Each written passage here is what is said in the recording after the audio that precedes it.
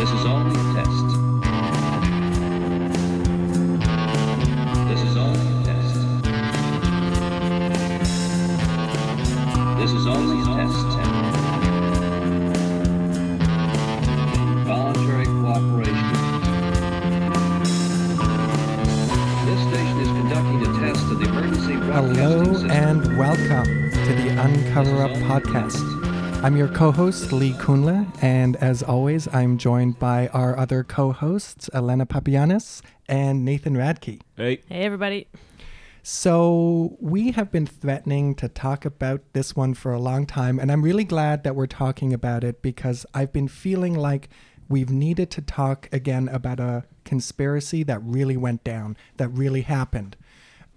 I hope I'm not giving too much away already right Spoiler at the beginning. alert, this one is 100% legitimate and true. I have to start that way because what we're going to tell you is so outrageous, so completely unbelievable. The kind of thing that if you saw it in a book like The Manchurian Candidate or a movie of the same title or something, you know, it seems fiction. It just doesn't seem like this is the kind of thing that actually happened. I think this is also one of those where if people said in the 50s, 60s, 70s that this was happening to them, they were automatically taken out of any serious conversation. So what is it that we're talking about today, Nathan? What is the big reveal that we're leading our audience to? The big reveal is today, although they know if they clicked on it because it'll be in the title. Ah, technology. So here it is again. Okay. We're going to do an introduction to MKUltra. And we say introduction because there's going to be a lot of side conspiracies that are going to come up that we're not going to have time to cover in this episode. Are we promising to do yet more conspiracy? A mini-sode. We're Yeah. going to do a couple maybe mini-sodes that are related to this one. Yeah. Yeah. Short ones that Yeah. just sort of branch off? Yeah. Okay. So we'll do a whole suite, a whole MKUltra suite. Okay. So what is MKUltra? Okay, so MKUltra is basically the CIA became obsessed in the 1950s and 60s and 70s with two ideas. One, could you break a human mind? And two, could you rebuild a human mind? The reason they wanted to do this is because they were curious to see if you could create things like truth serums to force people, to compel people to tell the truth. They also wanted to see if you could program people so that they would be immune to truth serum. And then probably most alarmingly, they wanted to see if they could create the perfect assassin. And what would the perfect assassin be? The perfect assassin would be the person who doesn't know they are an assassin. And then after they commit the crime, they have no memory of doing it or of why they have done it. This is the plot to The Manchurian Candidate, isn't it? This is what that story is about. And you're saying that this actually happened. The CIA was really trying to do this. Now, I think what we're saying is that they were really trying to do it. Whether they succeeded in doing it, that seems like the kind of thing that we'll probably have to do a mini episode about. Okay. But yeah, they absolutely were trying to do this. They had all sorts of different methods that they were using that we're going to get into. They're all terrible. We should also say at this point that this is going to be, this is pretty bad. This stuff is pretty bad. This is bizarre and completely disturbing, some of the things that were attempted, for sure. Because as I understand it, it wasn't just the aims that are somewhat disturbing, but it was really that a lot of the people involved in this should really be thought of as victims, I think. Isn't that correct? Because a lot of this happened without participants' knowledge that it was being done to them. I'd say most of it was certainly without consent. Without informed consent. Yeah. For sure. Which, after World War II and after Nuremberg trials was really against international law, really, at that point, that you could perform experiments on people without their knowledge, without their consent or their knowledge of what you were doing to them without their consent, which we'll get into as well. Yeah, in fact, why don't we start there? Why don't we start with World War II? Because a bunch of things happened during World War II that we need to understand how MKUltra sort of comes into being. Okay. And the first thing we need to talk about is maybe the most famous bicycle ride in human history. It's April 16th, 1943, in a town called Basel in Switzerland. I've been there. It's really nice. Really? You've been there? Yeah. That's amazing. Yeah. I imagine it being very clean. It is very clean. It's nice. And it was also the home of the headquarters of a massive drug company called Sandoz. And at Sandoz, there is in 1943, there is a 37-year-old chemist named Dr. Albert Hoffman. And he's experimenting with some natural products in order to produce, marketable drugs. I think wasn't he looking for a synthetic alternative to acetaminophen or aspirin? Yeah. I think that's what they were after. Yeah, that's one of the possible avenues that he was sort of going down. And the natural product that he was investigating was something called ergot. Mm-hmm. Now, ergot is a fungus that grows on rye grain. It has some pretty intense effects and is probably a substance that we will revisit when we get around to doing a mini-sode on the little French town of Pont-Saint-Esprit.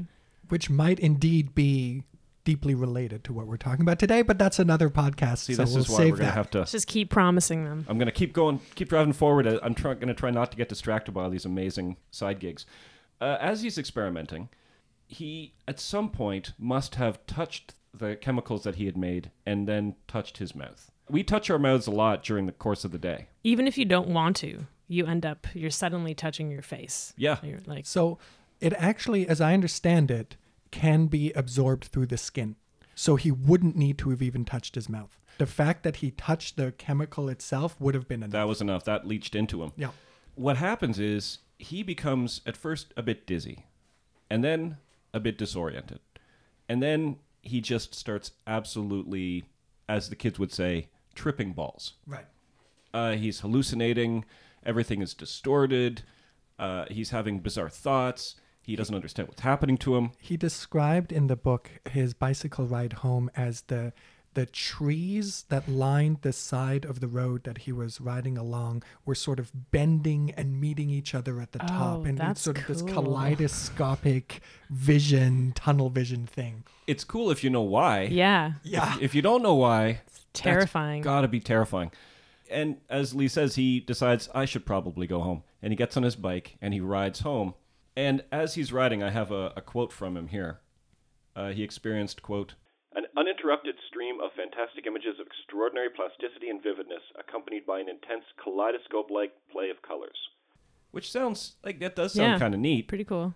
But if you don't know why that's happening, Yeah. you just think you've gone insane. Right. Or something has just gone wrong in your body or brain, right? Or something's gone wrong with the world. Yeah, okay. Like, True. what That's is hap- maybe more terrifying in a way. Yeah. Yeah. It's like, oh, the world's gone mad. Yeah.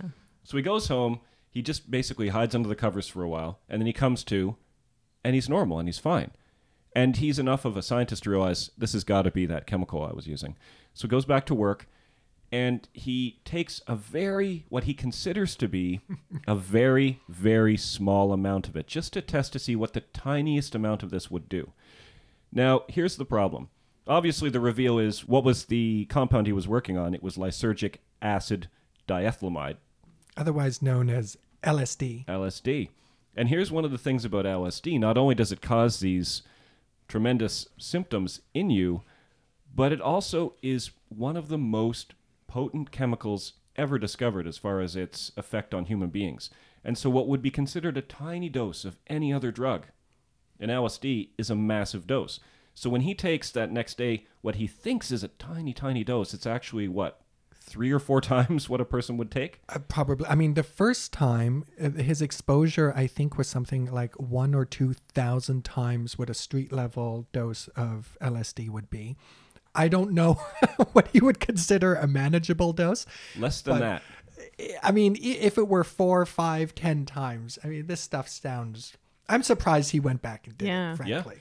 But I could also see why. I mean, he had just discovered something that had this incredible effect, as terrifying as it was, and there's got to be some kind of use for it. Right.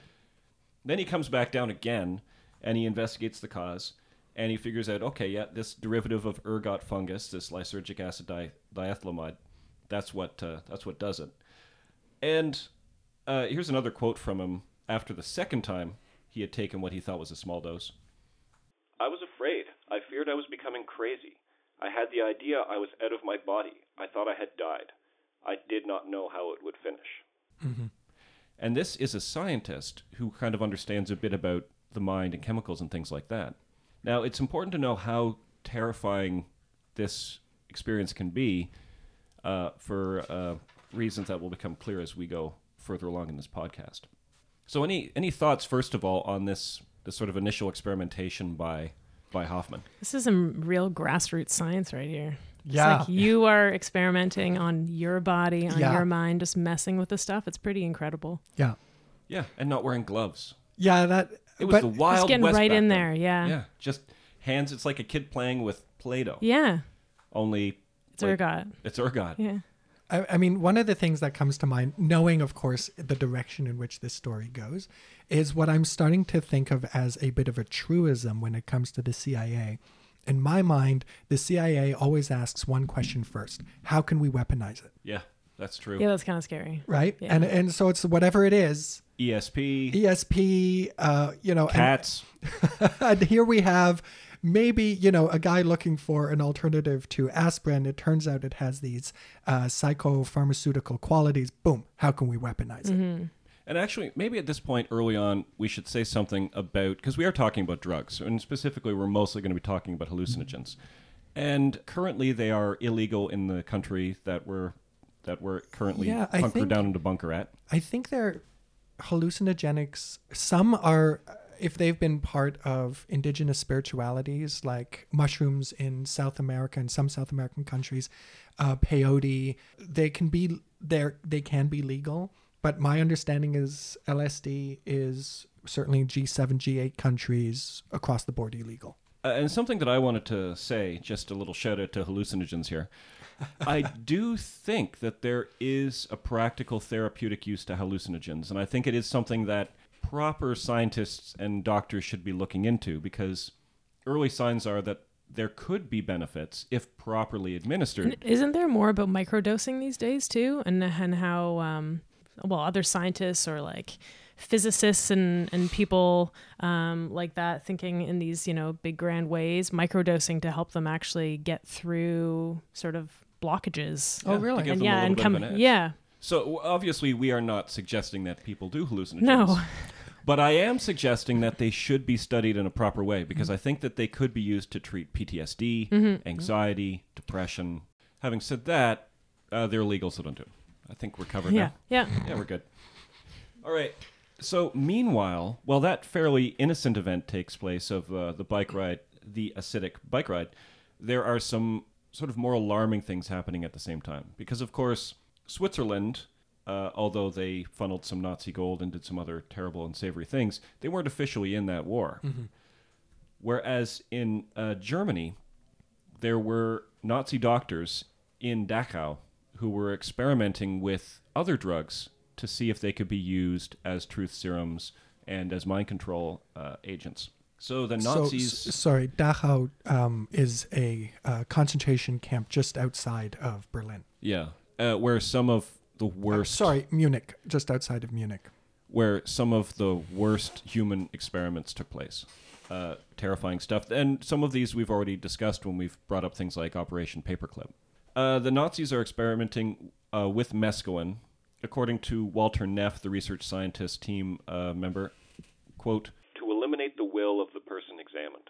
And obviously these are being done without consent on people against their will. It is horrifying. It is a travesty. It is disgusting. And something that the Americans are doing at the same time. Now, the Americans, they're not doing it to the same degree. Obviously, there are not the level of concentration camps that we saw in Nazi Germany and the United States. But the OSS, the Office of Strategic Services in the United States, they're kind of the precursor of the CIA. They are also looking for a truth drug, but rather than going with mescaline, they're trying a drug called marijuana, which is legal in some places in our country. In some places and in other countries. And because it's legal in the country in which we are currently podcasting, Lee, you and I can probably state that we observed an experiment on this where a subject who we'll call DW took a certain amount of marijuana, and as you recall, he immediately became very talkative and that's truthful. right. And we found out some very interesting things. Yeah, things that I don't think DW would have normally said. That's right. Stay tuned for another podcast on what DW said. Yeah, what did DW say? What's interesting is the OSS is, first of all, again, it sort of points out the hilarity of some of the incompetence of a lot of these agencies that we're working with. They couldn't figure out how could you get marijuana in the system. Huh. So they tried liquid, and it just caused people to throw up. They tried presenting it as a solid, and then eventually they're like, I think jazz musicians might be smoking it in cigarettes. And so then they started using it in cigarettes, and it was reasonably effective. They tested it at first on a New York gangster named August Del Grazio, and they said, yeah, no, it worked really well. He got real chatty, and he told all sorts of secrets, and so they thought, yeah, maybe there's something to this. Right. The last thing I wanted to say about World War II, while these drug experiments were going on, there was also a professor and an advisor to the OSS called George Estabrooks, and he was convinced that there was another piece of the puzzle to controlling the mind. It wasn't just drugs. He thought that hypnosis could also be used to control a human being, to put them into a state of being susceptible to suggestion. And he was terrified that what the Nazis were going to be able to do is hypnotize, say, an American naval officer in order to have them basically become a traitor and fire on their own ships. Right. And he actually wrote a book. I have it here. It's called Death in the Mind. It's not very good. But that's basically the premise, is that the Germans are able to hypnotize a submarine captain who then sinks an American ship. Now, Lee, you have tried hypnotism. Yeah, I have. So I have to say that, and maybe this is quite relevant at this point in the podcast, I do think I am a hypnoskeptic, if I can put it like that. I'm not sure. I can't cite where I got this information from anymore because it's been so long ago. But I remember watching some very interesting kind of exposés about how you could get the phenomena that seems to be hypnotism without actually hypnotizing people. It had a lot to do with compliance, conformity, people often being just performing what their expected roles are in that circumstance. I'm not sure if it actually works, but maybe that's kind of beside the point here, because they didn't know and they were going through it and trying to find out. Although the OSS at the time, at this point, wasn't convinced, kind of like Lee, they were skeptics about hypnotism, and so they kind of disregarded most of the stuff that Estabrooks said, which is why he ended up writing a novel about it instead. Okay. Are the Americans doing this because the Germans were doing it? They were doing it because they just wanted any kind of edge. Okay. I mean, think about all of the different things. They were considering making a massive aircraft carrier out of ice and wood chips. Like, that was another, like, any kind of idea. Wow. They were considering, in fact, I think that this was an idea that came from Eleanor Roosevelt, strapping bombs to bats and then releasing the bats over a Japanese city, so then the bats would all go hide in buildings and then it would all explode. Right. Like, they were trying whatever in World War Okay. II. And then, of course, that attitude would continue into the Cold War, as we are about to continue into the Cold War. Okay. World War II ends. 1947, the OSS, the Office of Strategic Services, becomes the CIA, the Central Intelligence Agency. And the new agency, the CIA, is still interested in mind control because there's a new war on the horizon. Mm-hmm. Instead of the Germans, now it's the Soviets. We've already gone into great detail about just some of the absolute nonsense that they looked into. And if you're curious about that, check out the podcast we did on Stargate, which I think contains some of the most ridiculous things we've talked about. Yeah. Although I think for this podcast also, COINTELPRO is deeply related to what's going on with MK Ultra, which we would want on as well. So in 1950, the CIA gets some unofficial, unvouchered funds. So they get dark money. This is money they're not going to have to account for. This is money that's not going to show up on the books. This isn't money that they're going to have to ask for. They're just given money to open Project Bluebird. And Bluebird is basically an attempt to examine what the Germans had done in World War II for mind control, what the Americans had done in World War II for mind control. And the purpose of Bluebird is, this is the sort of the first official launch into the question, can we break a brain? And the first official launch into the question, can we make a brain? And luckily for them, they had another war, which of course was the Korean War. Now, they examined the German research, and here's a quote from an unnamed CIA psychologist. It was a real horror story, but we learned what human beings were capable of.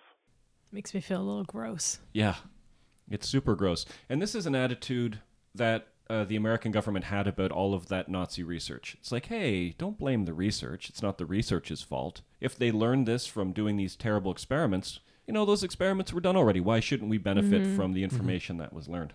Well, this is hard to talk about, but I mean, the kinds of things that we know about hypothermia, for example, or certainly the kind of stuff that we knew about hypothermia in the 50s and 60s came from Nazi experiments on Jews in concentration camps. But I mean, that does put you in front of the question, like you have this data that tells you, okay, so a person can survive this long in freezing water, this long in freezing water. What do you do with that? I mean, you could use it now to save lives.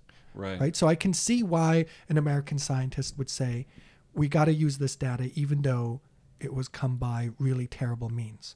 Although I agree with you, actually. And although I would say that not only did they use the data, of course, as we've talked about before, they also brought a bunch of the actual scientists over. That's right. And that's, I think, where you become a lot more ethically problematic. Yeah. Right. Speaking of ethically problematic. All right, so... This whole podcast? Yes.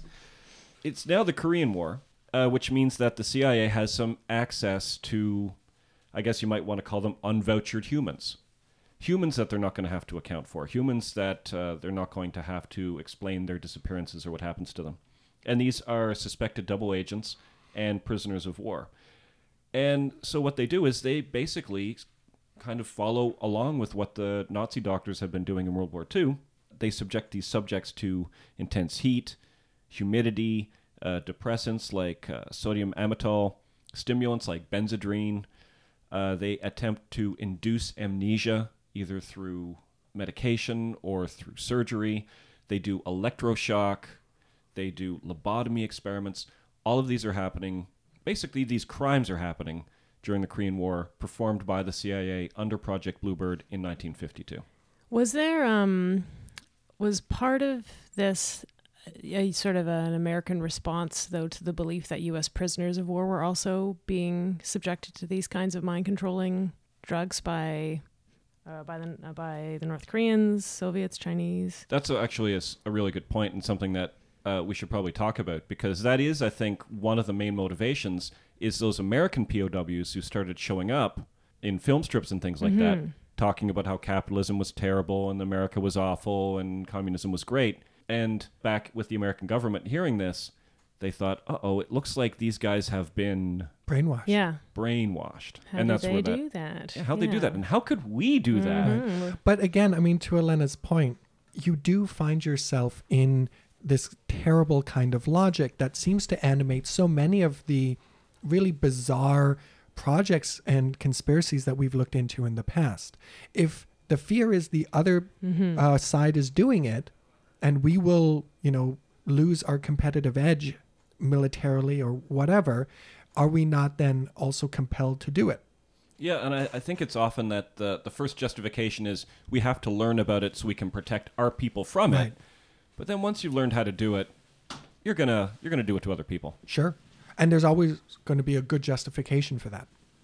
I wish I could put scare quotes and things. Like there's going to be a good quote unquote justification for it. Because it's not a good justification, but it's going to sound plausible to the people who are making the justification. Yeah, and it creates this like escalating cycle of ridiculousness in a way, and like bizarre, attempts to create drugs or mind control or all these essentially human rights abuses in the end. It becomes like a perpetual motion machine because one side does it and then the other side reacts and then the first side reacts to that. Or one side even thinks the other side might be doing it and then starts doing it. That's the paranoia too that drives this cycle. Yeah, and if you're looking for paranoia, you're not going to do much better than not going to do much better than the 1950s. Yeah. So then in 52, Bluebird gets renamed, and in part it gets renamed because now they're introducing a brand new substance, and that is, of course, the same substance that Hoffman accidentally took, because the CIA buys up a massive stockpile of acid from Sandoz, and then they're like, what are we going to do with this? And what they do with it is, first of all, Bluebird is renamed Artichoke. That is Project Artichoke. Project Artichoke. And now we have a new character who sort of emerges. He's from the Technical Services Staff, the TSS, which is a unit of the CIA. And it is a guy called Dr. Sidney Gottlieb. And this is going to be a really important guy. He takes control. They continue doing these experiments. In 1953, Artichoke is renamed MK Ultra. MK simply means that it's a TSS project. And ultra is just a code word, supposed to be random. As we've learned before, they're almost never random. Right. Now And sorry, TSS again stands for? Technical Services Staff. And they are part of the CIA? Yeah, they're a unit of the CIA that is looking into things like, drugs and chemicals and sort of ways to wage, sort of different ways to wage warfare. And so Gottlieb runs MK Ultra, essentially. Basically, at this point, this guy, Dr. Sidney Gottlieb, is running MK Ultra. So they know that LSD has a massive effect at extremely low doses. To give you an idea, one large suitcase could contain enough LSD to basically dose the entire American population. Like, we are talking about an intensely potent drug. And because it's so potent, that means that even small amounts of it, even trace amounts of it, are going to have an effect. So one TSS doctor, I have a quote from him, and this is going to be ominous. We thought about the possibility of putting some in a city water supply. So immediately for the three of us, when we hear that quote, what event do we think about? Pensée Esprit. Exactly. Pensée Esprit, sorry. Pensée Esprit, which we'll have to do a side project on. Now we're really getting MK Ultra fired up, and I think the best way to phrase this, what happened next, is that the men of MK Ultra had a very cavalier attitude towards LSD. They dosed themselves. They tried it on themselves. They dosed each other, often at parties. They dosed fish, snails, cats, rabbits, like whatever. What did it do to the fish? It's really hard to say what happens to a fish. They're not fish that are kind of hard to expressive. read. Yeah. Although Vice magazine back in the day did an article on what happens when you dose different animals with acid, and spiders make really interesting webs. Oh, I bet. Yeah, their cool. webs go all weird. So That's it cool. does seem to have an effect on them. I mean, fish, I don't know what they do. They just, it's all in their minds. But Yeah. They're tripping out and nobody really knows. Yeah. Must be so frustrating. Yeah. Apparently what the cats do is they start grooming without touching themselves. Oh. So they just sort of like air groom. Interesting. And also become afraid of mice. Burn. So there is just acid all over the place. Everybody's tripping out. They're struggling to find enough subjects. If you want to test drugs, you go to college students. But you can't mistreat college students to the degree that they want to mistreat these subjects. Right. Because they're trying to see if you can break a brain. Well, they do later to Ted Kaczynski. Oh, yeah. Yeah, they definitely... We'll get to that. Well, what about prisoners? Well, see, that's an excellent idea. I'm starting to think like a CIA You're operative. thinking here. like a TSS man. Well, and that That's is right. so they did use prisoners, drug addicted, often prisoners, sex workers, as we mentioned before, terminal cancer patients, postpartum mothers, children, essentially, already vulnerable people. And I have a quote from Sidney Gottlieb who said it was, quote, people who cannot fight back. Really? Yeah. And that's He him said saying that. it. Yeah. And that's one of those quotes where you're like, you're the bad guy here. That's interesting. But it's the Cold War, and again, hey, you got to beat those Soviets.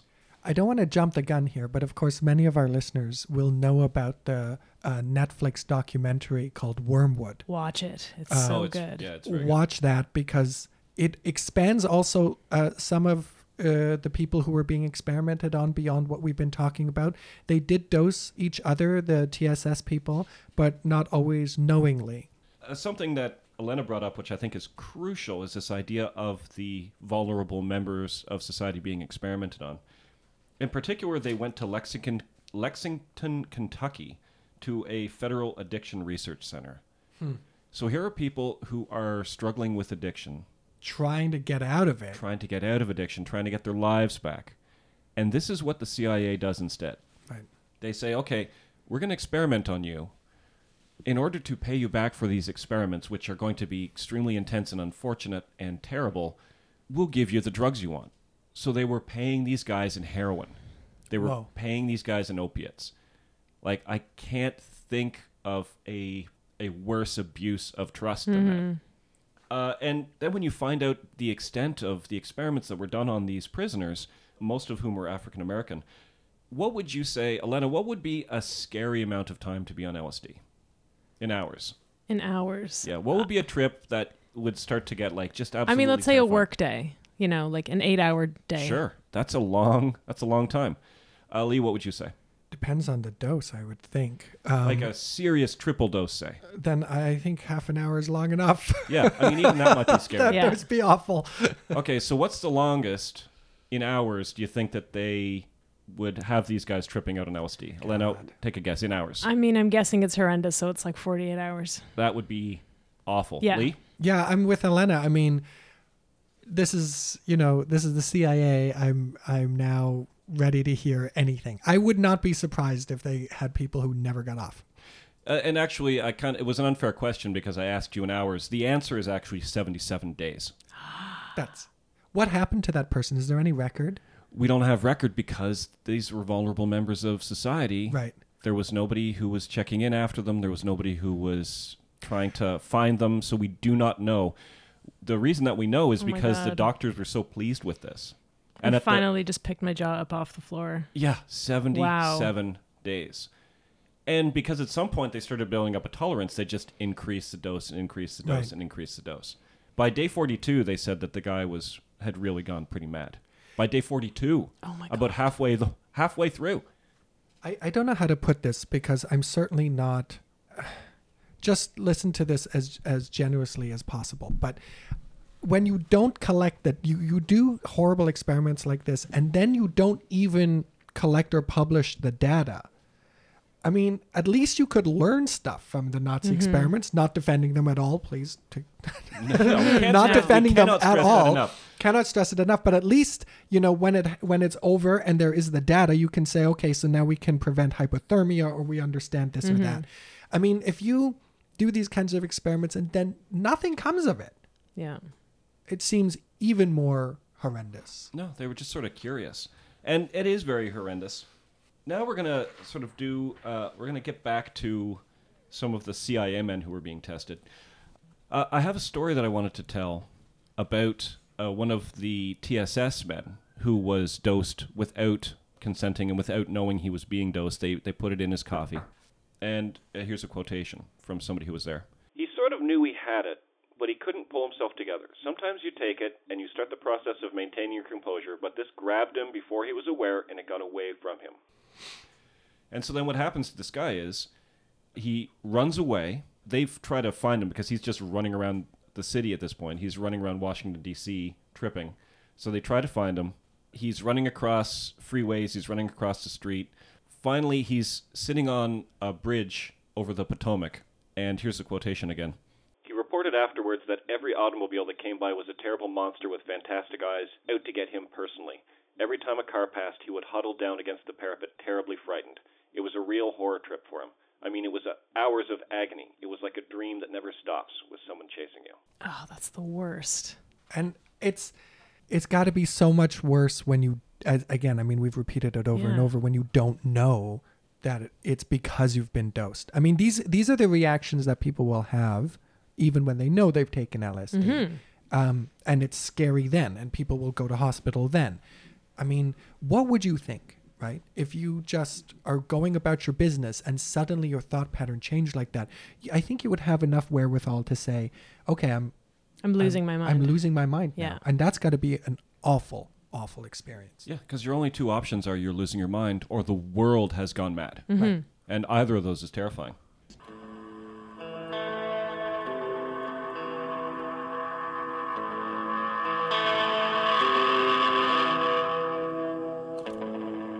So we just took a quick break, and during the quick break, just sort of as we were hanging out and talking as we do, we talked about how we don't enjoy getting manipulated by TV programs.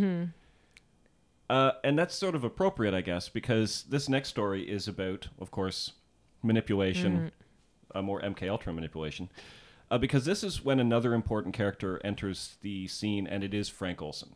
So Frank Olson was working at Fort Detrick. Fort Detrick is basically like a germ warfare lab. And Frank Olson specializes in airborne delivery of pathogens and contagions. Sidney Gottlieb, who of course we're familiar with now, brings a group of scientists from Fort Detrick to an abandoned Boy Scout camp, which totally sounds like the beginning of a horror movie. And then... It's a retreat, right? Yeah, it's a retreat. Yeah. And then, of course, what does he do? Drugs everywhere. Doses everyone He with doses acid. everybody. Yeah. Olson never really recovers from this dosing. He goes home. It's like the beginning of the end for him, essentially. Yeah. Oh, yeah, for sure. Yeah. He is, how long does he have after the initial dosing? I think it's like a Weeks. week, Yeah, a week or two. But Frank Olson essentially at this retreat, though, afterwards, he returns home. To his wife and family. Yeah, and ominously kind of says, I made a terrible mistake. I've made a terrible mistake. And she says that he looks haunted. He looks terrified. He says that he needs to be fired or quit or something. He's got to stop doing his job. They try to go to a movie, and he can't concentrate on that. He can't concentrate on anything. And so at that point, they realize, okay, something's gone wrong with Dr. Olson. And so Gottlieb sends him not to a psychologist, not to a psychiatrist, but to an hourgist in New York City.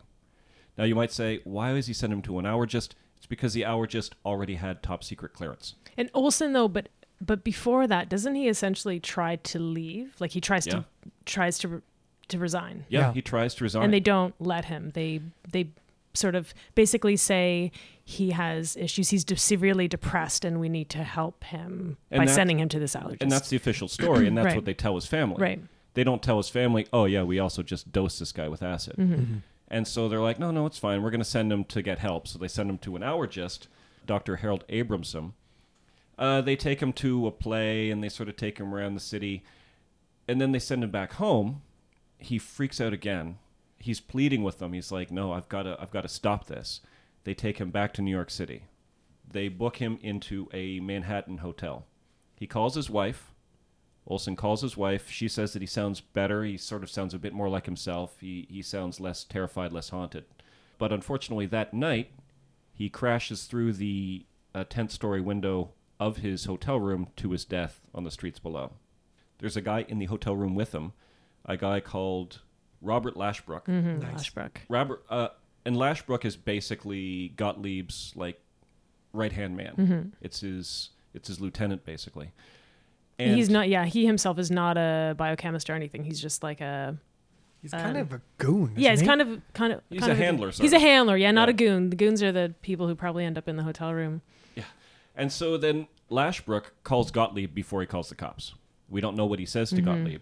But there's some operator somewhere who does. Yeah, that's what's amazing. Yeah, because that's still back in the day when there'd be hotel operators who Named were. Mabel. Yeah, exactly. Who were switching, oh, you're calling so-and-so and plugging in to connect to the other line. So there's somebody who knows. Yeah.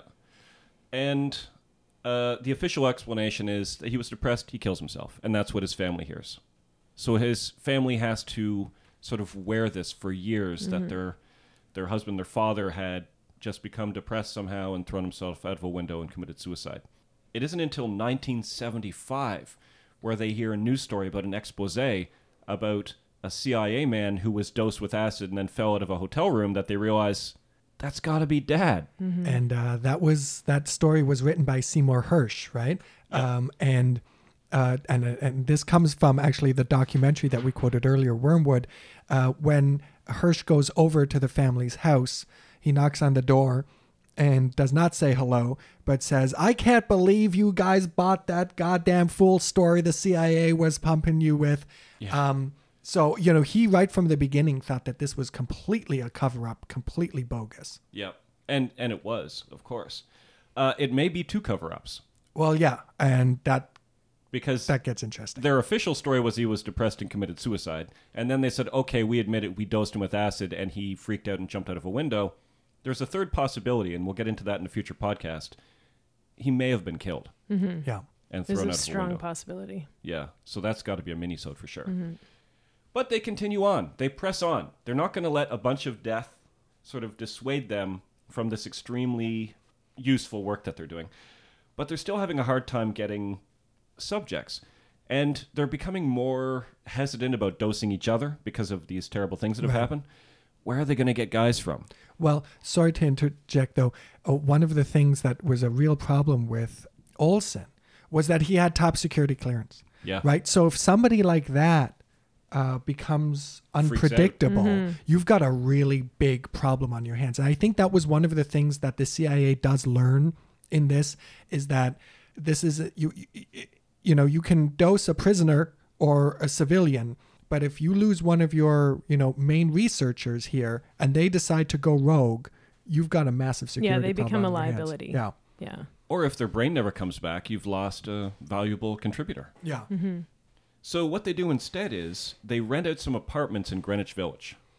I know where this is going. Yeah. Oh yeah, this is really, at this point it's going to get so ridiculous. All right, so they rent out these apartments. They set them up with see-through mirrors, like one-way mirrors, so you can sit on the other side of the mirror and see what's happening.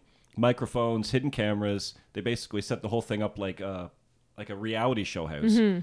And then they hire sex trade workers to seduce men, bring them back to that safe house, and then dose them with acid so that they can sit from behind the one-way mirror with their cocktails, because they were relaxing and having cocktails during this, and watch the effects. So just let me recap that, just Right. so I'm sure that I heard you correctly. The CIA is creating a space for sex trade workers who are working clandestinely for the CIA And being paid in drugs. and being paid in drugs to bring back Johns, I guess, Yep. people who are availing themselves of these sex trade workers. And those Johns are being dosed without their knowledge and then observed by the CIA to see what happens. Is that? And what makes it even better is now you have recordings of these guys, which you can use to blackmail if you need to. And Wow. they can also test not only the efficiency of LSD as a weapon, but also the efficiency of sexual blackmail as a weapon. It's win-win, guys. It's Right. win-win. Okay. Is this Midnight Climax? Midnight Terribly named. Yeah, the amazingly named You've got to be kidding. Operation Midnight Climax. They eventually take it to San Francisco. They set up the same thing there, and again continue their fascinating research in how can you ruin people's lives. Do they have any success in any of this? We're now in the mid to late 60s. They've been doing this for 15, 20 years. Have they gotten anywhere close to a truth serum, Manchurian Candidate, wiping minds clean, creating unknowing assassins? Have they done anything like this? Well, with the truth serum, no, not really. They can dose people with drugs and maybe it makes them more likely to talk. It doesn't necessarily make them more likely to tell the truth. Right. The Manchurian Candidate stuff, well, let's talk about that for a second, because you can't talk about the Manchurian Candidate stuff without getting back to hypnosis. So we've talked a lot about the drug stuff. There was also the hypnosis stuff going on. The hypnosis research starts in 1951. CIA's head of behavior research, a guy called Morse Allen, he attends like a hypnosis show in New York City, like the amazing whatever, Cluck Like a Chicken, etc. And he's sort of impressed by the show. And so he meets the hypnotist. This is in 1951. He is then very impressed when the hypnotist claims that he is able to seduce women with it. And he even writes back to the CIA saying, like, this guy's getting action like 5 times a week. And so now they're like, you have our full attention, sir. This sounds like the beginning of this whole crazy movement of books where it's like, how to seduce women using hypnosis, like that kind of creepy guy section of the Step bookstore. 1, do not read this book. Yeah. Step 2, just cool down. Just be normal. Yeah, just be normal. Step 3, don't be a jerk. Allen actually learns how to perform hypnosis. In order to get girls. Probably. Yeah. I'm sure that was the motivation. I don't have any evidence for that, but it does seem like that was when he got really interested in it. And in 1954, he does the following experiment. He has 2 secretaries. He puts one to sleep, and he tells her, under no circumstances do you wake up until I tell you to. The other secretary, he hypnotizes her and says, I want you to wake up the first secretary. And of course, the first secretary has already been told she can't wake up under any circumstances other than him allowing it. So the second secretary is trying to wake up the first one and can't do it. He gives the second secretary more instructions. If you cannot wake her up, I want you to murder her. There is a pistol in the room. It isn't loaded, but the second secretary does not know it's not loaded. And so during this experiment, it goes exactly according to plan. First secretary falls asleep. Second secretary cannot wake her up. And then she takes the gun, puts it to the first secretary's head, and pulls the trigger a number of times. That is insane. This happened. This happened. And it is insane. Now, this brings us to, I think, an interesting question. Because what's the thing that we're always told about hypnosis? I mean, if it works, and Lee's a skeptic, but if hypnosis works, what's the thing that they're always saying is true about hypnosis? That you won't do something you wouldn't, that this sort of goes against your morals or ethics or something you wouldn't normally do. Yeah, you won't do anything that you wouldn't do normally. I've always thought that this was a strange thing to say. Because who's to say what a person will do normally? Sure. I mean, we have all sorts of experiments that have shown that normal people Do terrible things. Do terrible things. Yeah. Like what are some classic examples of those Well, experiments? the Milgram experiment, when people believed that they were giving an innocent person electroshocks, essentially, up until the point of severe pain or passing out or even death. Even when the person was screaming and I pleading. have a heart condition. Yeah. Please stop. And they would continue to increase what they thought were actual electroshocks, but it was just a recording, so there was no real person receiving them, but they did not know that. The Stanford prison experiment by Zimbardo, where he just took some seemingly very healthy, well-adjusted students, made half of them prisoners, made half of them the prison guards, and within 2 days he had to shut down the experiment? I think it was it at the end lasted of the 6 days. By 2 days it had already gone. Yeah, 2 days that sideways. multiple prisoners had mental breakdowns. The prison guards were abusing them, like sexual humiliation, all sorts of humiliation and degrading acts being performed. And so really the line between good and bad is not so obvious. Yeah, so this thing that's like, oh no, don't worry, people under hypnosis wouldn't commit murder unless they would normally do so. None of these people were under hypnosis, and they did terrible things to each other. Yeah, like you have people deliberately shocking someone to death as they plead for mercy, even though, as you point out, it was an actor. But the person because they're didn't told know. to, or because told to. they're told that the experiment needs to be done. Yeah, so that line about hypnosis, that you wouldn't do something that you wouldn't normally do, that doesn't make any sense to me based on what we know about human behavior. Yeah, hypnosis, I don't know where I stand on. I don't know if you've ever, Alena. I've never done it. No, me neither. I don't think we should know. try it. Yeah, maybe. I mean, I have a hard time meditating. I don't know that I could be hypnotized. Yeah, my brain is... Well, meditating is like broken. using your mind. It's true. And whereas But I have a hard hypnosis is time- letting go. Yeah, It's that's letting true. it's more like falling asleep. I know, which I have a hard time doing as well. Right, so. okay. Oh, that's true. Right, okay, so yeah. you probably would not be easy to No, hypnotize no. because it'd be like, you're getting sleepy, and you'd say, And I'd be "I'm like, not." No, I'm not sleepy. And I'd be like, I have so many things to do tomorrow. What am I going to start with? Yeah. Yeah. But apparently, they do argue that about 1 in 5 people is very susceptible to hypnosis. Right. It's possible that Lee is just not one of the 1 in 5 people who is susceptible. But that experiment that Alan does, as terrifying as it is, I mean, he also argues that that is not an accurate depiction of real-world situations because those are his subordinates. They also Yes. work for the CIA. Totally. So they probably think, it's yeah. probably fine. This is probably a trick. This is probably a test. Right. So that doesn't really let you know that it would work in a real-world situation. But he does find it very promising. The fact that the secretary put a gun to the other secretary's head and pulled the trigger a bunch of times, he says, that's promising. Right. Because that means we can create quite easily assassins who are operating without their knowledge and potentially against their own will, maybe not. But, boom. And you can erase their memory of whatever terrible thing they did. Yeah. In an ideal situation Yeah. of Manchurian candidateism. I could see being in the CIA that this would be a very compelling line of research. So this is how it would work. You would offer somebody medical treatment, that's in scare quotes. Right. And then when they come in for their medical treatment, you Still in actually square start, quotes. still in scare quotes, you start giving them this hypnosis, and then you give them a trigger word. And it's got to be something that they're not going to hear too often. Right. Like you give them the trigger word, John a blank. I don't know. Noodle. noodle. That might come up more often than you'd want. Oh, man. There was a massacre today at the Noodle House.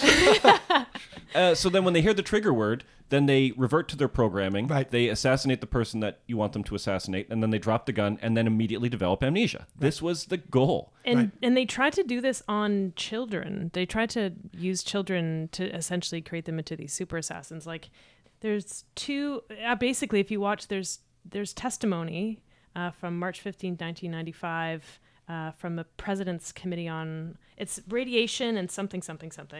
And there's two patients essentially who claim that this was what they were succumb to. So Claudia Mullen, Chris DeNicola, when they were both 7 or 8 years old, were essentially drawn into this program. I don't know how exactly, like what initially brought them in. Again, someone, maybe their parent was like, they have behavioral issues. Well, that's I need the to thing, right? bring Like them in. when this project was going on, Yeah. if you bring your kid to a psychologist for behavior issues, there is a small but significant chance that you might be entering your kid into the world of MK Ultra. Yeah. There were some key research institutions, as I understand it. So there were some key doctors working in universities and laboratories across mostly the United States, but to some extent Canada as well. And if you were unlucky enough, of course, this was never made known to you as a patient, but if you were unlucky enough, without you knowing, you might find yourself wrapped up in one of these experiments. There's a few really tragic cases. I've forgotten the woman's name, who she had been sexually abused by a neighbor. And when that became known, her parents took her, she was 11 at the time, took her to a psychiatrist. Unbeknownst to them, this psychiatrist had connections to MK Ultra, and she was brought into the program under the auspices of getting help for this trauma that's happened to her. But really under what they were trying to do was wipe her mind clean in order to see if they could program her into some kind of super assassin. And of course, exactly as you would expect, it ruined her life. Mm-hmm. And one of the things that often strikes me as just an extra tragedy on top of this, I'm sure this woman would have told people that these things were happening to her, right? And I'm sure that everybody dismissed her as a lunatic who had nothing to contribute, that she didn't know what she was talking about. And everybody was wrong. Because the story is so ridiculous. It's so ridiculous, right? That the doctors who are trying to help me are actually hurting me. Are secretly trying to control my brain. Exactly. I mean, doesn't that sound like just the classic paranoid, delusional presentation? Yeah, ramblings. That you get in sort of paranoid schizophrenia or something like that. And this woman is just one of many. Phyllis Goldberg is another one. Sorry, Alena's going to fill us in. No, I'm just going to I have other stories as well. So, so I don't know if we've mentioned the time span, but MK Ultra ran from about 1953 to 1973. There were officially. There were over 162 different secret projects, and they were essentially contracted out to different institutions, like over 80 institutions in North America. In Britain, they had some projects going on as well. And these are real, like, big name institutions. Could you name like some? Harvard. Right, Harvard was part of it. McGill University. And over 185 researchers or so were involved too. And McGill University, Dr. Ewan Cameron, he was part of Subproject 68 as under MK Ultra. And he was this is so bizarre. So this is the part that's going to drive Lee nuts. Yeah, like, so he was, a renowned professional. He was a former president of both the Canadian and American Psychological Associations. He himself diagnosed Nazis during the Nuremberg trials. Wow. And he performed, so I'll just tell you a few cases of the people. So he was a researcher, a psychiatrist at the Allen Memorial Institute at McGill University. He received, I think, maybe about a $60,000 grant, maybe more. And I'm going to tell you a few of the cases that I've come across of some of his patients. So Janine Huard, Huard, I'm not exactly sure how to say it. She was the young mother of 4, had postpartum depression in 1950. She was treated by Dr. Cameron for 15 years. He used massive electroshock therapy, experimental pills, LSD on her. She was essentially... So what his method was, it was called psychic driving. It was essentially an attempt to sort of wipe the brain clean. Like rebooting your computer. Totally, like rebooting your computer. So an attempt to just wash everything away, wash away these problematic thoughts or behaviors, and then rebuild the psyche. Is it, sorry, just to be nitpicky about the metaphor, isn't it more like uninstalling the hard drive? It is more like uninstalling. Reinstalling like a hard reboot. Like another like going operating back to a default. system? Yeah. Or going back to default settings. Yeah. You're taking out like whatever OS 10 on your Mac computer, and you're putting in a new operating system. Yeah. Yeah, factory settings. Oh. Yeah. So patients were induced into comas, and they were exposed to repetitive messages essentially for days to kind of brainwash them and rebuild them to think in whatever new way that Dr. Cameron thought. These are relatively healthy people, right? Yes. I mean, I know postpartum is a very These are serious functioning issue, people. but these are people Yeah. who are coming with an issue, but they're otherwise functioning, and they're being brought into a chemically induced coma. Yes. I mean, this is what's happening to and them, it right? gets worse. So, Oh my God. Nancy Layton, she was admitted at age 18 for mild depression. Within 6 months, she developed acute schizophrenia from the treatment that she was receiving from Dr. Cameron. She said in a letter that was read by her daughter, quote, "They destroyed many parts of me. I'm lucky to be alive." Dr. Mary Morrow, she met with Dr. Cameron for a fellowship. She was going to work with him. No He one's safe. insisted on a physical exam and admitted her as a patient for being, quote unquote, nervous. She had 11 days of treatment, and as a result, she experienced brain anoxia. And essentially, when your brain doesn't have enough oxygen, and she now can't recognize faces. A promising researcher. Promising researcher. You know, Velma Orlikow, she was the wife of an MP in Winnipeg. She suffered irreparable damage as well between in the 1950s and 60s. She was made to take LSD forcibly and listen to tapes and told to write down her thoughts while totally tripping out. Eventually, this is so like poetic and sad, she just wrote "lost" over and over again. Now there have been some class action lawsuits for some of this treatment. In 1992, Justice Minister Kim Campbell announced there were 77 former patients who did receive $100,000 compensation from the Canadian government. They were reduced to essentially a childlike state, is what they said. Many others were denied compensation because they, quote unquote, were not damaged enough. So it had to be like a total annihilation, essentially, of you in order to be deemed worthy of some sort of compensation.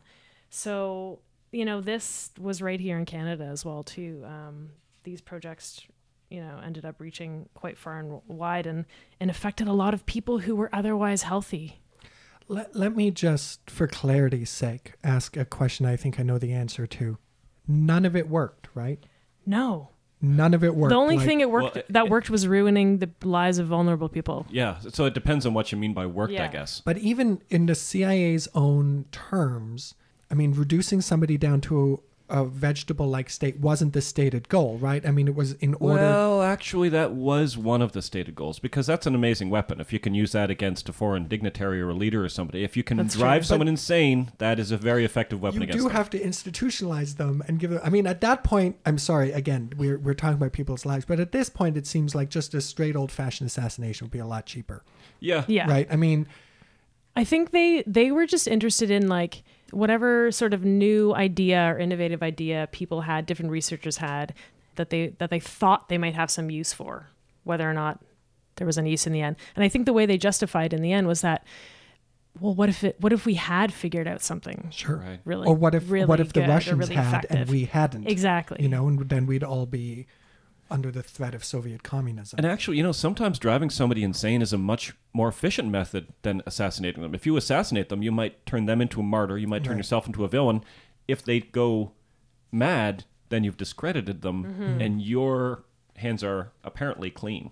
So, yeah, that's terrible. That is terrible. And that was done in our... Because we're in Canada, in case people were wondering where... Hi, everybody else, though, in other places. That's Hi. right. Yeah. We're very friendly over here in Canada. Thanks for listening to us. I know we got some Australian listeners. Yeah. We've got some listeners in Turkey.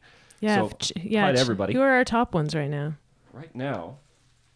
Sorry to put you on the We spot are like getting that. off topic. That's okay. We can do that. We can do that. No, I love it. I love Yeah. how we just are We need to meandering sometimes. around today.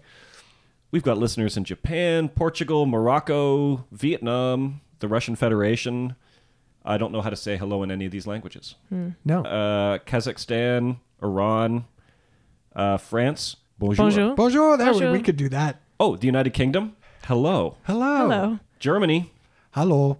Really? Really? Yeah. Listen, people. Or Guten, English whatever is time it is, or Guten Abend, whatever. or Guten, Guten I guess Abend, it's Guten whenever you're Tag, listening to this. Good day, Yeah. whatever. But Yeah. but English is just German spoken badly. Yeah. So, oh boy.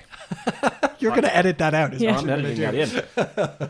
Right, so then that was, like, that's horrifying. And that was done, again, Cameron was being funded by the CIA to do his work in McGill in Canada. Absolutely horrifying. Lives ruined for just the ridiculous logic of the Cold War. Yeah. And it comes, I've another salient theme for me in doing these podcasts is the bad things that happen when you get a whole bunch of people who are operating in a very tense and scary environment, a lot of money and power and no oversight. Yeah. And, Yeah. you No know, transparency, no accountability. no accountability. How many times have we heard this before now with the CIA? Yeah. Right. I mean, Area 51, no oversight, no accountability, do what you want, figure some stuff out. It's just over and over Yeah. again. The more covert things are, the more bad things seem to happen. Yeah. And this one's worse, I think, in some ways because there's also doctors involved. Doctors and Who kids. kids. We have to trust doctors. Like, we don't have much control over our own medical treatments. And so we put so much trust in doctors. For them to abuse the trust to this degree is absolutely criminal. And what makes it infuriating is that this guy was at the Nuremberg trials, which was, amongst other things, punishing the Nazi doctors for their terrible experiments. And Which then included this kind of stuff, included right? this kind of stuff. It And was then he this. goes off and does things that are as bad as the things that were done in concentration camps. Wow. They were done... Oh, and the name of the place he was doing it at? Ravenscrag. Oh, yeah. That was the name of the place. Sounds evil. Ravenscrag. And I mean, some of this stuff sounds so surreal. Like, this is what you mentioned right up off the top, Lee. It's so bizarre that it might seem unreal, but in fact, a lot of these things happen. Like, just to go back to the attempt to create those super agents out of these children, these female children. They were taught how to sexually please men and try and get them to talk, like kids. From a young age, they're trained. Krista Nicola, she had a photographic memory, and she was trained to remember numbers, to pick locks, to try and kill these dolls in strange ways. I believe she was even kept in a cage for a while, like just terrible physical abuse, sexual abuse. They're exposed to radiation. I believe they're both like infertile now. All sorts of attempts to train them essentially how to train their minds to be able to become these spy assassins, and then to induce amnesia in them so that they won't even recall it, which clearly did not work because they were giving testimony to their experience in 1995 at this presidential committee. Now, at some point, they must have realized, the people in charge of this must have realized that they had gone off the rails, because in the early 70s, when it became clear that the program was sort of grinding to a halt and they hadn't produced anything of value, they started destroying documents at a rapid clip, which they were not allowed to do. But some of them, they did not get a chance to destroy. Were they misfiled or something? Yeah, they had been misfiled, which is the only reason they weren't destroyed. Luckily, because then those documents are leaked out to investigative journalist Seymour Hersh, and then he writes in the New York Times, and of course there's a massive uproar, as there should have been. And at that point, the government forms the Rockefeller Commission under Vice President Nelson Rockefeller, and then the Church Committee, which was specifically to examine the misuse of drugs and the idea of informed consent. And at that point, like, the whistle has been officially blown. It was sort of coming to a halt anyway, because here's a quotation from an MKUltra official about this idea of trying to create the Manchurian Candidate. If you have 100% control, you have 100% dependency.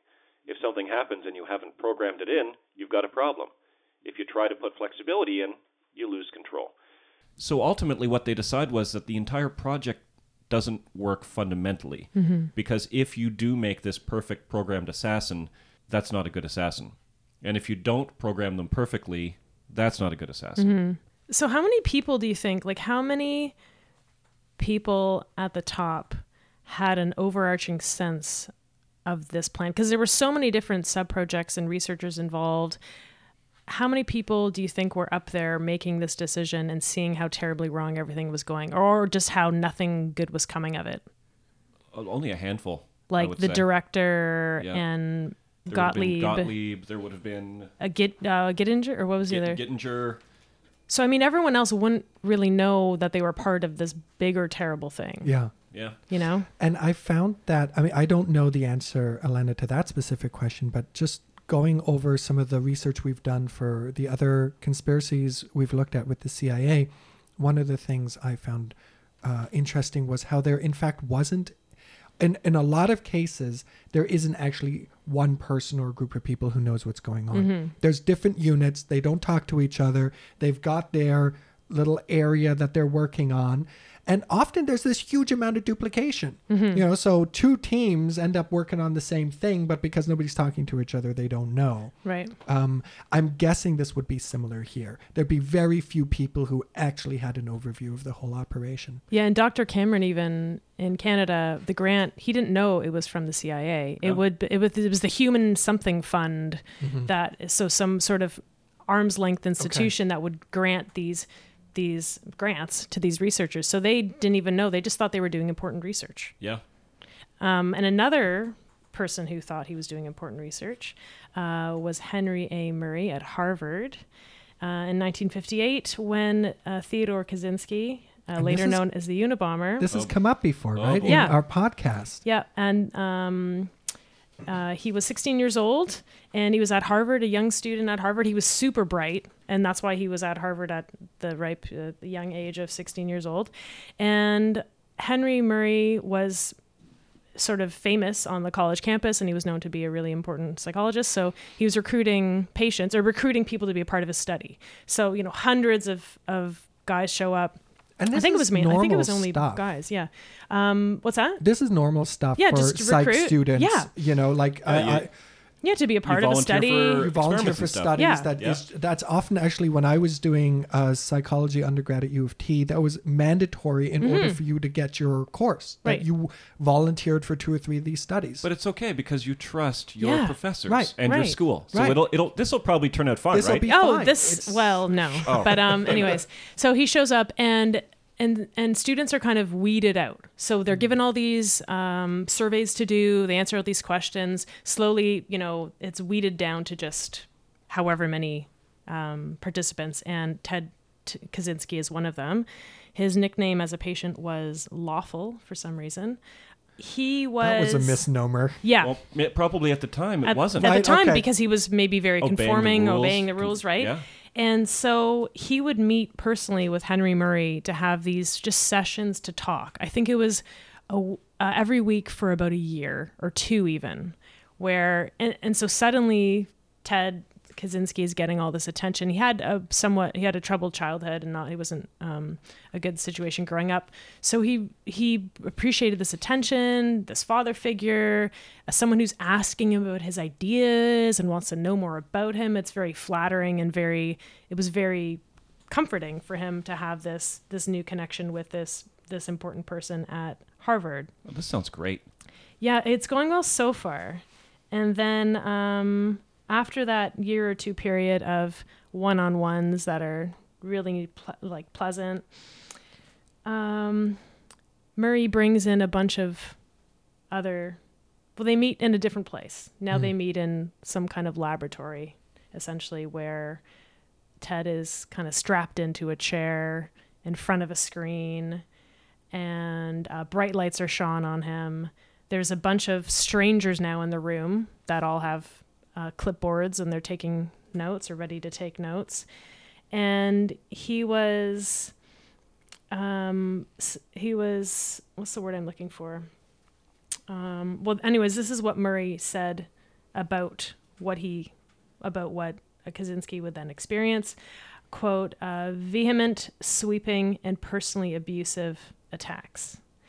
So, And this was the experiment. yes. So essentially now Ted Kaczynski has already opened up entirely about his ideas about the world, and he's a bright kid, and he's, given everything to Murray, who is now using all of that against him to interrogate his ideas, to challenge his ideas, to tell him he doesn't know what he's talking about, and then to see how he reacts. So the study was essentially to measure how people react under stress It was intensive interrogation, and it was meant to see how well applicants to the OSS or CIA would withstand these kinds of interrogations. And this went on forever. This went on, I don't know, I forget how long it went on, but then Ted Kaczynski would still come back even though he was like, that was terrible. Right. But 'Cause he it's was this lawful. he was lawful, and it's this power differential, and it's this important researcher and trust, and because they built all this trust, and then now it's all being exploited. Huh. So whatever ended up happening to Yeah, old that's- Ted Kaczynski? That's it. I know where he ends up, but what happened then from between Harvard and when he's arrested for being the Unabomber? Right. So he became a math professor first, Uh-huh. and then Were there signs at that point that he had been? I mean, I guess we need to be clear about that. Yeah. We don't know whether MK Ultra and the experiments that were done on him made him into the Unabomber. There was other people who were part of MK Ultra who did not become Unabombers. It's true. It's true. But we are suggesting that there is a very plausible link potentially. Yes. I think as far as a causal link, it might not have been sufficient, but it was certainly contributory. Yes. Contributory. I feel safe in I feel saying safe that saying that too. contributed Yeah. to it. All right. So he essentially went from being a math professor to being a complete hermit living out in Montana. He just built a little cabin with his brother and then lived in it with no, electricity, no nothing. And he had all these beliefs that, I mean, maybe were fostered even in his experience at Harvard, but potentially contributing, right? His ideas. He wrote this big manifesto that, society is well written, that he was a bright man. Society is evil. He had all this anger. He was anti-technology. He had fantasies of revenge, and he wanted to escape into the wilderness, which is essentially what he did. And so there were a series of bombs that he sent between 1978 and 1995 to different airliners, to different universities, hence the Unabomber. And he was eventually caught. Another successful experiment. Oh gosh, that's exhausting. So if the question is, can we break a human mind? Yes. Yes, we can. We can. We did it! Yeah. Yay. Yeah. Should we? No. Human minds are very fragile things. Well, and again, I come back to why would you want to? I mean, I don't see the obvious benefit here. While there might be some reasons why driving somebody insane could be politically or otherwise useful. It seems like a huge effort, very unreliable, very unpredictable. Some people turn into vegetables. Other people become angry, terrorists. I mean, it just sounds like a mess. Well, it sounds like there's so many different attempts or motives involved. Like, are they trying to break a mind enough so that they can get what information they want? But on the other hand, they're also trying to prevent American minds from being broken if they're somewhere else. Yeah, it's like all these weird fine lines and all these kind of contradictory attempts as well, in a way. It also just seems like a willing assassin is so much more effective. That's what they decide. Yeah. It's kind of like when the OSS was trying to figure out during World War II how to make Hitler's mustache fall off because they thought that would make him look ridiculous. And they're like, if we could get close enough to him to make his mustache fall off, probably we could just poison him and kill him. Right. So, but it's funny what you guys are describing, like all of this energy devoted to just this pointless, destructive project, which ultimately causes like no benefit to anyone. Basically, you're just describing the Cold War entirely. That's true. Can I ask though something, just because it sounds like we're wrapping up? What I started this today saying that I'm happy we're talking about this. It's one of the true ones. What's the evidence that MK Ultra really did happen, and it's not just the ravings of some people who are angry or delusional? Paperwork. So much paperwork. So much What paperwork. kind of paperwork? Well, this is one of the main ways we always do our research is we go to the CIA or we go to the FBI or we go to... So it's their own documents. Yeah, and it's their own documents, the Freedom of condemn Information them. Act. Yeah. You can They- see the lists of sub-projects that were all involved in it. MK Ultra, Sure. all the And nobody grant denies. applications. Nobody denies. They've had to apologize. Also, Yeah. there was the Church Committee, there was the Rockefeller Commission. There So was, this is out there. Like Very for, well for established. listeners, if they want to go and tell their friends about MK Ultra, they do not need to worry that there is any doubt as to whether this actually went down. In the meantime, we should talk about our social media presence. Oh, yeah. Come join us. We are on Instagram at The Uncover Up. We are on Facebook at The Uncover Up. We are also on Twitter at, guess what? The Uncover Up. Makes sense. And we have an email address. We do have an email address. What is it, Nathan? podcast@theuncoverup.com. And probably sometime this month or next month, we are going to have a listener mail episode. The emails are starting to come in. And so if you have a question for us, write to us. And if you make it on the air, we will give you a shout out. That's right. Which these days is very valuable currency. Mm-hmm. Better than Bitcoin.